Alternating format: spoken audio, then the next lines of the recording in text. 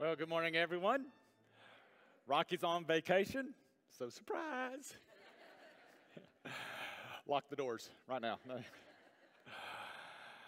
This morning, we have gathered to worship.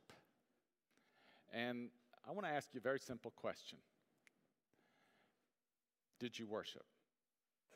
Now be careful. I'm not asking, did you sing? I'm not asking, did you pray? But I'm asking, did you worship? I'm not asking, were you emotionally moved during the service? But did you worship? The truth is, there is no higher privilege that you and I have than to worship.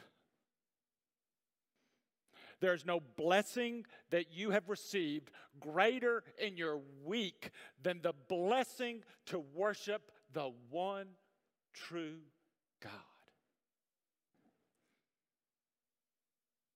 There are many activities you participate in every day and every week, but there's no greater activity than to worship God.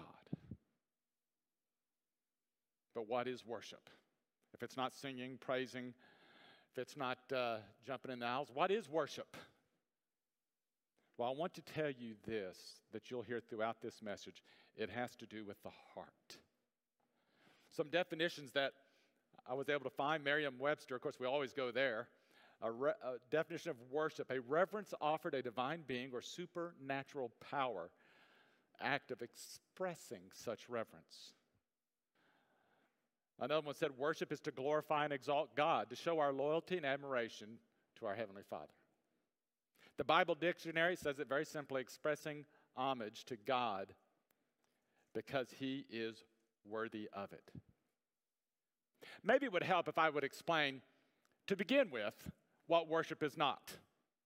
Worship is not the environment. It's not the smoke, the band, the organ or lack thereof, the singers, how we rearrange the chairs. It's not the environment. Nor is it entertainment. We kind of betray that thought, and I know I've said this, and you've probably said it before too. How did you like the worship? Oh, I thought that one singer was a little pitchy. What did you think?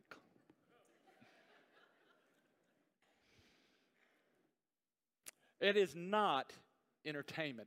It is not even simply emotion. I cry every time I hear that song. Well, I cry every time the Gamecocks play football. That don't mean I worshiped. And it's not simple exertion. Look, you can sing on pitch and on key and it not be worship. You can lift your hands, dance in the aisles, jump a pew, and it still may not be worship. With so many conditions on worship, there is truly only one condition that matters, and that is the condition of the heart. I want you to look at this picture behind me. This picture was taken in India. I want you to notice a few things there. One, there's no instruments. However, I have to tell you, there's probably a tambourine in there somewhere. There's no chairs. All these people are sitting on the ground. In fact, there's no building. There's no air conditioning. The air conditioning is the shade tree that they found to have worship. But let me ask you, do you think worship occurred in that place? See, it's the condition of the heart, not the place. Which leads me to another point. And I think this is very important. Because sometimes we get a little confused about this. Worship is not about you. The fact is, it is about the Lord Jesus Christ. That is who worship is all about. It's not whether they played the song you liked. It's about the one you are worshiping. One well-known religious leader actually said these words. Listen to this. So I want you to know this morning, just do good for your own self. Do good because God wants you to be happy. When you come to church, when you worship Him, you're not doing it for God, really. You're doing it for yourself because that's what makes God happy. Amen? Let us just puke all at one time. This statement makes worship all about you. Makes it all about you so you can be happy. This is a distorted, self-centered view of worship, but it would be amazing how many people have this view of worship. Worship is about the one true God, God Almighty, the Holy One, the Lord of hosts. Don't make worship about you. The passage we're going to look at today is in Ecclesiastes. We've been in a series in Ecclesiastes. And Solomon, in some cases, has been very depressing, to say the least. Am I right? I mean, and some of the phrases that we see over and over again, you can probably finish some of these for me. Vanity of vanity is very good for you two people who've been keeping up with the series. Also, life is like chasing after the very good. And then he talks about life. He always says he sees life under the great. Ecclesiastes chapter 5, verse 1 through 7, he changes what Solomon does in this one passage. All of a sudden, he looks above the sun. And it's incredible. It's like, boom, right there in the middle of all this vanity of vanities, Solomon looks above the sun and he gives us some simple instructions about worship. Let's read the passage. Ecclesiastes chapter 5, verses 1 through 7. Guard your steps as you go to the house of God.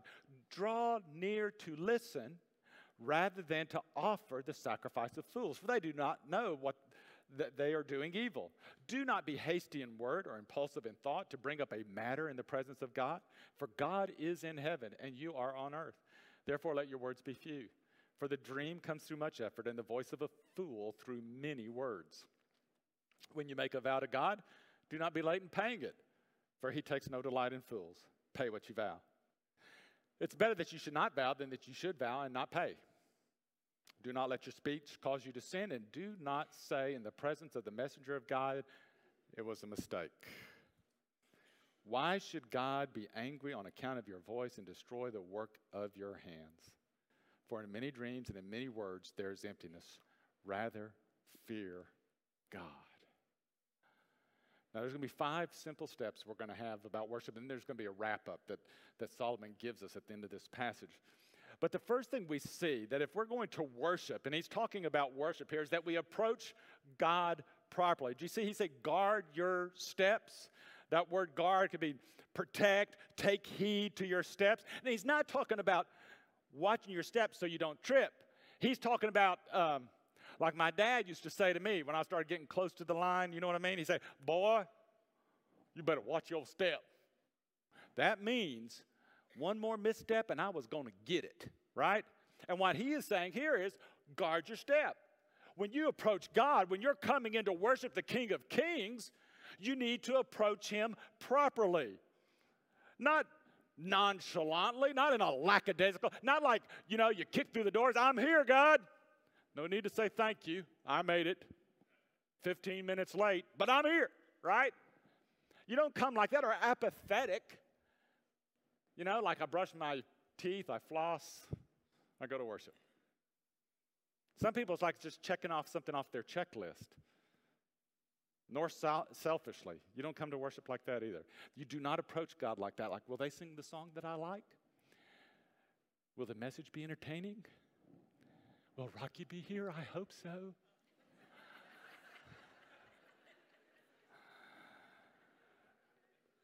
Like I said, we betray that understanding when we say things like, how did you like worship? It's not you, man. We need to be asking God, how'd you like worship? Instead, we think about ourselves. When the Bible gives us a peek into heaven, and you can see this in places like Revelation chapter 4 and chapter 5, Isaiah chapter 6, the windows of heaven open, and we can see worship going on. Do you notice they say many things in there in their worship? Not one of them says, I really didn't like that song. Did y'all think Jesus' mic was loud? I thought it was a little loud. One of the seraphim were so pitchy, I could not even worship. You don't see that.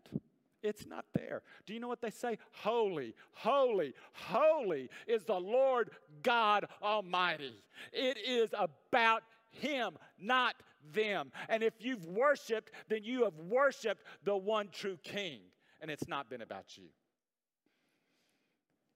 In Psalm 24, the question is asked, who can enter into God's presence? It says, who may ascend into the hill of the Lord? Who may stand in His holy place? And then He gives the answer, he who has clean hands and a pure heart. If you're coming into the presence of God, all these things I said are true, but one thing is very important, is that you come with clean hands and a pure heart. This morning, did you make sure that you came with clean hands and a pure heart? If not, you did not worship. I mean, before you enter someone else's home, what do? You wipe your feet. At least I hope you do. God says when you come into my home, when you come into my presence, it needs to be clean hands, pure heart. How did you come to worship? I'll be honest with you, it's easier for me for now than it used to be. Some of y'all may not know this, but I had 5 kids. 5, a handful. And when we used to come to worship, we were talking about the circus came to town. I mean, I would be getting those kids, and Karen, my wife, would be getting those kids, and one, would spill juice on them. We'd have to change their clothes. One can't find their stinking shoes. And then one would get them right to the car and say, I got to go to the bathroom. And we know they're not going to make it all the way to church, so back to the bathroom. We're like, get in the bathroom. Go. Get back in the car. Buckle up, let's go. And I'm driving down the car. Can't you get those kids ready in time? She says to me, if you wouldn't sit on that throne in your car honking the horn and help, maybe they'd get ready on time. No, she never said that to me. But we go through all that, dragging those kids and putting them in this, and then we come to worship. Then sings my soul. Do you think that was worship? No. It starts at the very beginning with the approach. And the thing is, it's so simple. It's not like, you have to do some great deed. The Bible says, confess your sins. What happens? If you confess your sins, He is faithful and just to forgive you your sins and to cleanse you from all. Did you hear that word, all? All unrighteous, clean hands, pure heart. That's how we come to Him. Then it says we draw near to God. What's so amazing there is it says draw near there in Ecclesiastes 5:1. Draw near, draw near. The fact that God, creator of the universe, wants you to draw near. And it's speaking relationally here. You see, God wants us near Him. He wants your heart. See, that's the thing about worship. He wants your heart. You can do all the stuff, but what He wants is your heart.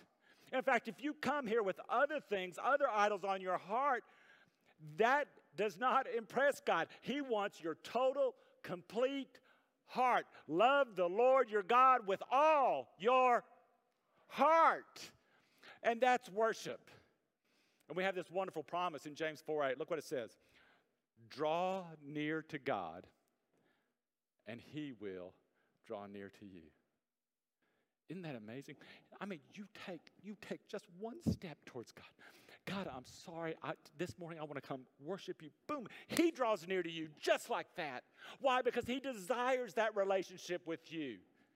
He wants you near Him. Isn't that amazing? How much does He want you near Him? How much does He want that? Well, I'll tell you how much He wants it. He wants it so much that His own Son had to die on the cross and shed His blood so that you could draw near to Him. You had no hope. You were separated from God by an infinite distance. But God took the initiative. And God sent His Son. And His Son shed His blood. So now you can take a step towards Him and you can draw near to Him. Jesus says it like this. Behold, I stand at the door and knock. if anyone hears my voice and opens the door. See, draw near to me, I'll draw near to you. I'll come into him, I'll dine with him, and he with me. What do you have to do? What do you have to do? You have to open the door. Open the door of your heart. Listen, you take that step, he's coming. You open that door, he's coming in. But what he will not do is he will not come to the door of your heart and kick it down. If you don't open it, he'll stay out. He'll keep knocking. He'll keep calling. But if you don't want him, he'll stay out. Jesus said it, I think, in an even more intimate way in John 15:4. He says, abide in me and I in you. Dwell in me and I will dwell in you. That's a pretty close relationship there.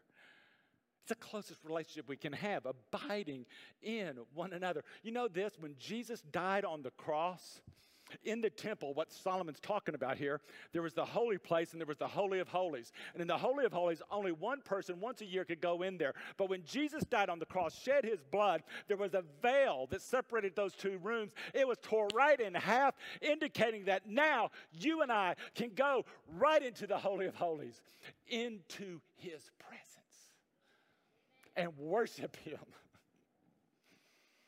And what does he want you to do when you get there? Well, look what it says. Listen. Oh, you didn't know that was going to be a part of worship, did you? That's what it says. Listen to God. Worship is drawing near to God, but when we draw near to him, he wants us to listen. Really listen. I wonder how many wives can give testimony of this. I know my wife could. She can talk to me and just go on and on about a story, and I, at the appropriate moment, when I'm supposed to do it, go, uh-huh. Any wives have husbands like that? Just a few, you godly people. My wife literally, now this is the truth, I am not lying. My wife literally will be telling me a story, and in the middle of it said, blood, teeth, hair, and eyeballs. Just to see if I'm listening. If I go, uh-huh, I've had it.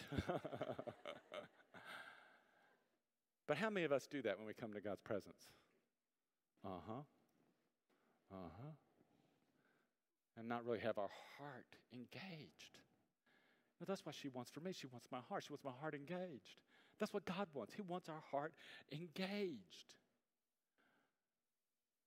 That's what we need to do. And we got to get rid of the distractions. Everything that's going on in life, it's all there.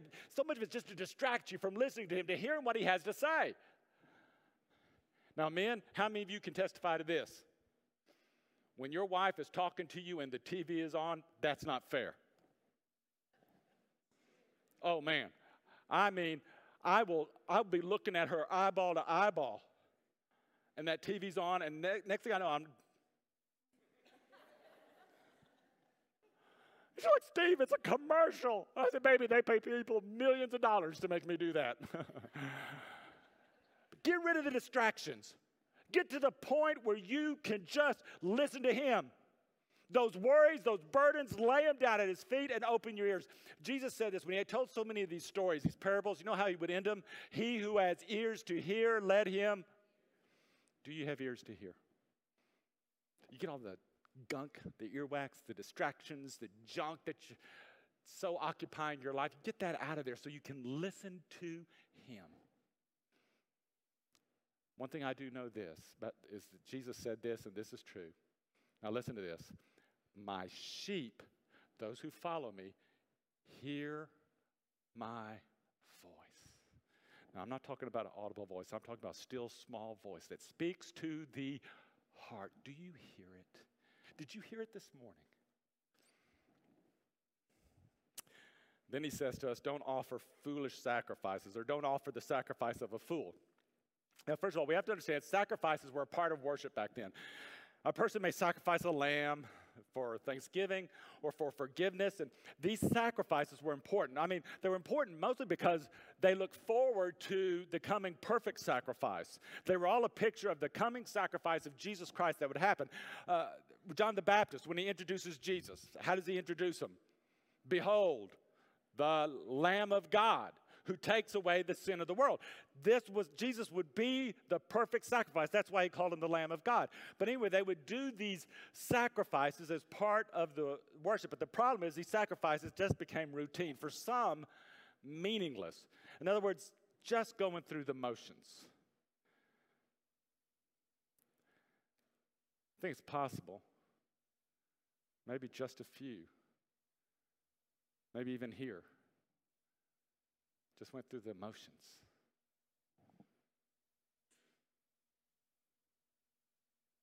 Sacrifice that doesn't have heart is a sacrifice of a fool. Sacrifice that doesn't have heart is a sacrifice of a fool. Listen to what he says. For you do not delight in sacrifice, otherwise I would give it. You are not pleased with burnt offering. The sacrifices of God are a broken spirit. Listen now, a broken and a contrite heart, O God, you will not despise. Listen to me. God wants your heart. Man, he wants you. He doesn't care about your perfect singing voice. He don't want your possessions. He don't want your perfect attendance record. He wants your heart. And then those things will actually matter. Without the heart, sacrifice becomes foolish. Remember what I said earlier. You can sing. You can raise your hand. You can dance in the aisle. You can jump the pew. You can hang from a chandelier and play the ukulele. It don't matter. Unless it's from the heart, it is not worship. But also, it's not worship if you go through the routine and you don't have obedience. A foolish sacrifice is sacrifice without obedience. In fact, what did Jesus say? If you love me, obey me. Worship is about loving God, and we show that love by obedience. Isaiah the prophet had a message for Israel, for Judah, from the Lord. This is what the Lord said. What are your multiplied sacrifices to me? Now, this is worship, guys. You hear me? This is worship God's talking about here. He goes, what are your multiplied sacrifices to me, says the Lord. I've had enough of burnt offerings of rams and the fat of fed cattle, and I take no pleasure in the blood of bulls, lambs, or goats. Why did God not like their sacrifices? Well, in verse 13, he said, I cannot endure iniquity and the solemn assembly. When we come to worship with disobedience and iniquity in our hearts, God can't stand it. If we were to put this in modern terms, he says, what is this singing? What is this praying to me?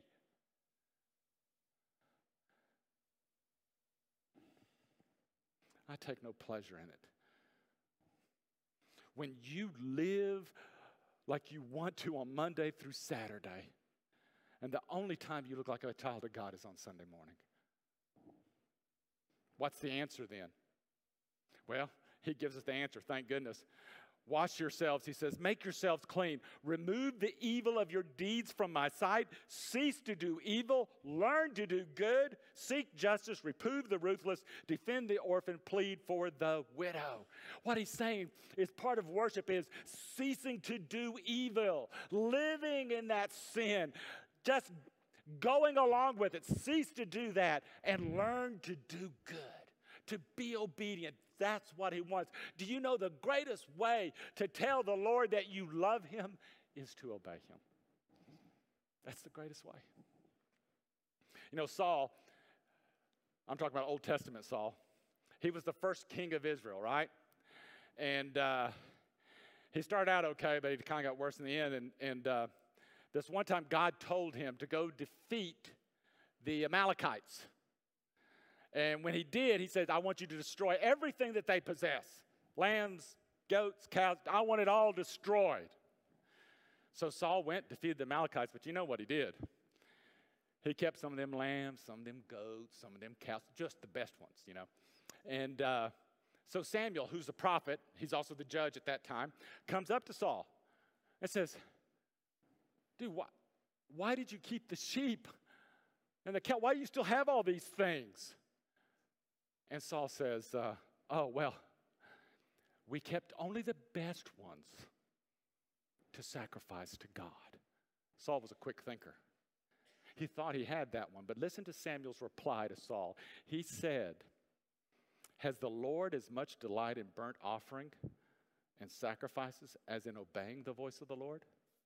Behold, to obey is better than sacrifice, to heed than of the fat of rams. If you're going to worship, if you're not going to offer the sacrifice of a fool, you need to walk in obedience. And then finally, the fifth thing we see here, eliminate empty words. All the rest of those verses just about deal with words, you know. Just babbling on and on, abundance of words. That's where a fool will be, where there's abundance of words. Making promises but not keeping them. Maybe even singing songs but not meaning them. Possible. Talking the talk, not walking the walk. I wonder some of the words that we sang this morning. I just wonder, did we mean them? I mean, when you said this morning and you sang, you agreed to testify to the story of how Jesus changed your life. Did you mean that? You said, my heart will sing, how great is our God. Did you sing that with your heart? You said that your love will be the compass of my heart. That, in other words, the direction I'm going will be the direction God's love. I'm walking that direction. You said you have the resurrection power of Christ in your life, do you? You sang, you are the voice that calms the storms inside of me. Does he? Are there storms right now? Is your God not big enough to handle those storms? The problem with words is when there's no heart that goes with them. Isaiah proclaimed to the nation of Judah that God was going to judge them. And he gave them this message from God. Judgment was coming because of this. Then the Lord said, because this people draw near with their words and honor me with their lip service, but they remove, look at there, but they remove their hearts far from me. And their reverence for me consists of tradition learned by rote. God cannot tolerate empty words. He cannot tolerate. Look, God wants our heart. He wants us to worship him. So when he comes to this last point, or not point, when he wraps up everything that he said, he wraps up this passage, Ecclesiastes 5:1-7, the same way he'll wrap up the entire book, we'll see later. But he wraps it up with a simple phrase, fear God. I mean, earlier he said that God's in heaven and you're on earth, which means God's God, you're not. We are created in the image of God, but we are not God. He is wholly other from us. He always has been. He is the only uncreated one. We are not the center of the universe, nor are we the center of worship. Worship is for God alone, for him. Worship has an audience of one, and that is God. Do you know who's giving you audience to worship? Do you realize that? God Almighty has allowed you to come into his presence and worship him, to approach him, to draw near to him, to listen to him. Listen to him. You get to hear his voice. Now, let me just say something. If you're checking your Facebook post right now, you're probably not hearing his voice. If right now you're texting someone saying, where are you going to go for lunch? Please, not Zoe's this time, I pray. No. If you're doing that, you're not hearing him, and you're not worshiping him, and you're not fearing him. If you take the approach to worship in a lackadaisical attitude, then you are not worshiping the King of the universe. The problem becomes our image of God and who he is.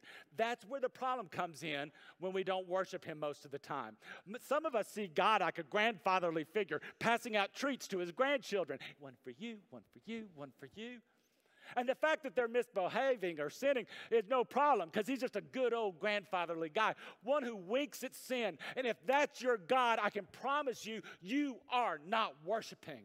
If you think God exists to make your life better instead of making it holy, you are worshiping the wrong God. He is here to make your life holy, to form you into the image of Jesus Christ. He is the King of creation. Do you know by his power, he can go and pull up stinking Mount Everest by the roots and cast it into the ocean? By his power, he can build up waves that are tall as skyscrapers. And then with a word, boom, smooth as glass. His word creates out of nothing. Nothing. He speaks, and then all of a sudden it exists. By his word, galaxies are born, and suns give their light. By his word. His breath gives life. He took from the dust of the earth that he created, formed man, created man, and then breathed into him the breath of life. That's our God. There is no one or no thing that can stand before him. What he says stands. Some of you may be thinking, well, see, that sounds like the Old Testament God, you know, the one who, punished and did all that stuff, and the one that is, way up there. Our God is just love. He just loves. The truth is, you have an incomplete view of God. See, God's the same one who, in the book of Acts, what was it? Y'all have heard of Ananias and Sapphira? Yeah, what happened? They lied to the Holy Spirit. What did God do? He took them. Same God. In the church of Corinth, you know what they were doing? They were having worship in a lackadaisical attitude. They were having the Lord's Supper, and it was all about them, not about Jesus Christ on the cross shedding his blood. They were coming to the Lord's Supper like banging down the door saying, "Where's the wine?" And God said, no. We don't worship me lightly. We take me seriously. Same God. Same Lord we see, Jesus Christ. He is the judge. He said he will judge all things. He is, Jesus is the judge today. And he will be the judge who sits on the great white throne and will judge. Listen, he will judge every single soul that was born on this earth. Jesus will do that. And let me tell you this, at that time, there will be no arrogance. There will be no casualness to worship. There will be no checking Facebook at that time. There will be no snide remarks and no indifference, no jokes, but a terrible anticipation of the judgment that is to come. He is the great warrior who defeated all his enemies. And listen to this, the Bible says the blood of his enemies will be splattered on his garments. And his wrath is unstoppable. There's no like, wait a minute, I want to talk about it. No. Not before this judge. Before him, John, the Apostle John. You know the Apostle John, you fell at his feet when he saw Jesus in all his glory, fell smack dab on his face at the feet of Jesus Christ. This was the same John who spoke with him, who touched him, who talked to him. The same John who had his feet washed by Jesus, who the Bible says laid his head on his breast. This same John, when he saw Jesus in all his glory, could do nothing but fall at his feet as if he were dead. And I promise you, he'd still be there had Jesus not spoke to him and lifted him up. That is the glory of Jesus Christ. We cannot treat him as casual, nor worship as just a casual event. We consider a wedding to be pretty reverent, right? Pretty important event.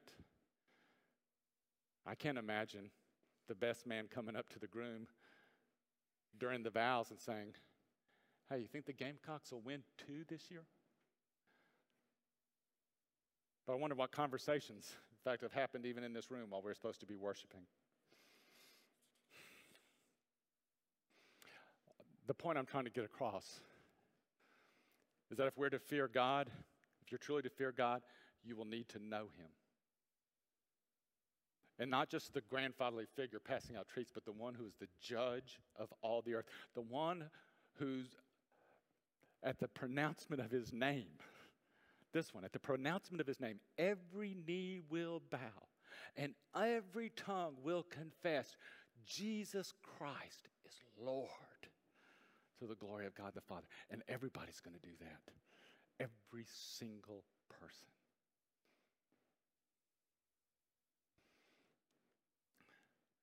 Well, I did something a little bit different in my message this morning because this is so important to me. I honestly, as I was preparing, I was thinking, I don't know that just my words will make the difference, even though it's preaching from the Word of God. And so I've never done this before. But I actually wrote out a prayer for you. I was thinking about who would be here. I was like, God, really all what I want is for everyone to know who you really are and to worship you. And I know they can't worship you unless they know you. And so I wrote this prayer. It's a little bit of a long prayer, but what I'd like us to do, this is completely different, but if you would just bow your head and close your eyes. And what I want to do is simply pray this prayer right now for you, for me, that God will help us to know him and to worship him properly. God, forgive us for where we have worshiped you improperly. Lord, we ask you, wipe away the sin of our disregard, of our careless attitudes, of the acceptance of any sin in our lives, and Lord, our lack of fear of you. Have mercy on us so that we will not continue any casualness in worship. Oh God, open our eyes that we may see you in all your glory. Oh Lord, take us to the Mount of Transfiguration and there transfigure our perception of who you really are. Let us see your face shining like the sun and your garments white as light. Take us to the cross and let us see there the cost of our sin, that our light regard for your glory is a sin that took your painful death to atone for. Let us feel the darkness and sense the earth trembling as the universe shook and our sins were paid for. And let us never treat lightly the privilege, the absolute privilege we have to worship you.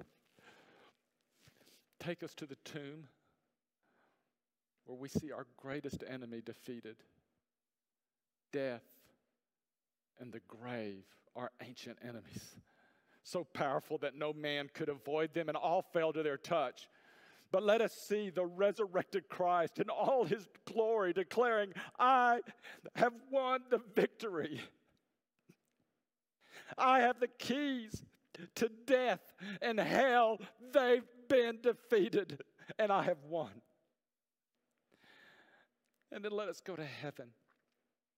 Oh God, let us see you high and lifted up, seated on your heavenly throne where flashes of lightning and sounds of thunder emanate. Let us hear the worship of heaven so we can replicate that here on earth. Give us eyes to see like you gave to the Apostle John, who saw you, the Lamb, as if it were slain, taking the scroll and breaking the seals of judgment that only he could break. Let us see that. Take us to that great judgment when Jesus will be seated on a great white throne and all judgment will be given to him and he will cast Satan, death, and Hades into the lake of fire where they will burn forever and ever. And then, Lord, help us to see the new heaven, the new earth, where there is no temple, because the Lord God Almighty and the Lamb are the temple. There's no need for the sun or the moon, for your glory has illuminated it. And Lord, help us to remember your final words. Yes, I am coming quickly. No, God, let us be prepared. Let us worship you properly as you deserve.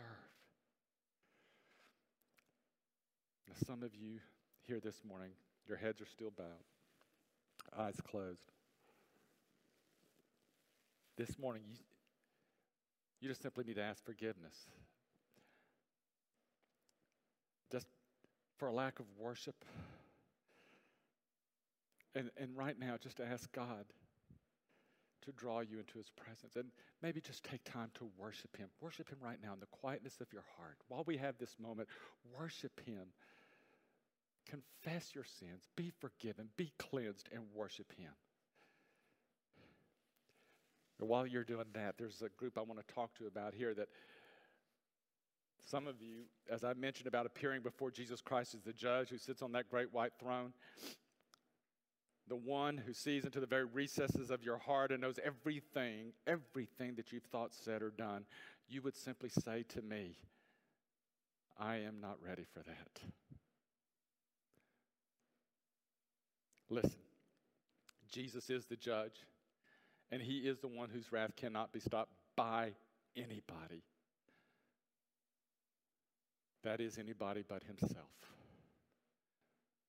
Because you see, the judge is also the Lamb who was slain before the foundation of the world to take away the sin of the world. That judgment throne, look, if you're not ready, if you're not sure, that judgment throne can become a mercy seat for you.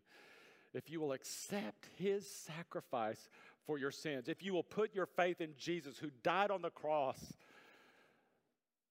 for your sins and rose again from the dead. But it's up to you. It's your decision. Look, it's your decision to make this morning. You can face his judgment, and there will be nothing in that day that you can do to stop his wrath. Nothing. Or this morning you can receive his mercy. If you would like to receive his mercy, then you simply need to share that with him. From your heart to his heart, receive his gift of forgiveness and eternal life. And we do this through something called prayer. You tell him what's on your heart. This morning I'll lead you in a prayer, but these aren't magic words. Hear me. You have to say them from your heart to God. But if you don't know that you'll be ready for that judgment day, then I want you right now this morning to pray with me. So let's pray. Heavenly Father, I admit that I am a sinner. And I ask you to forgive me for all my sins. I believe Jesus died on the cross for my sins and that he rose again the third day.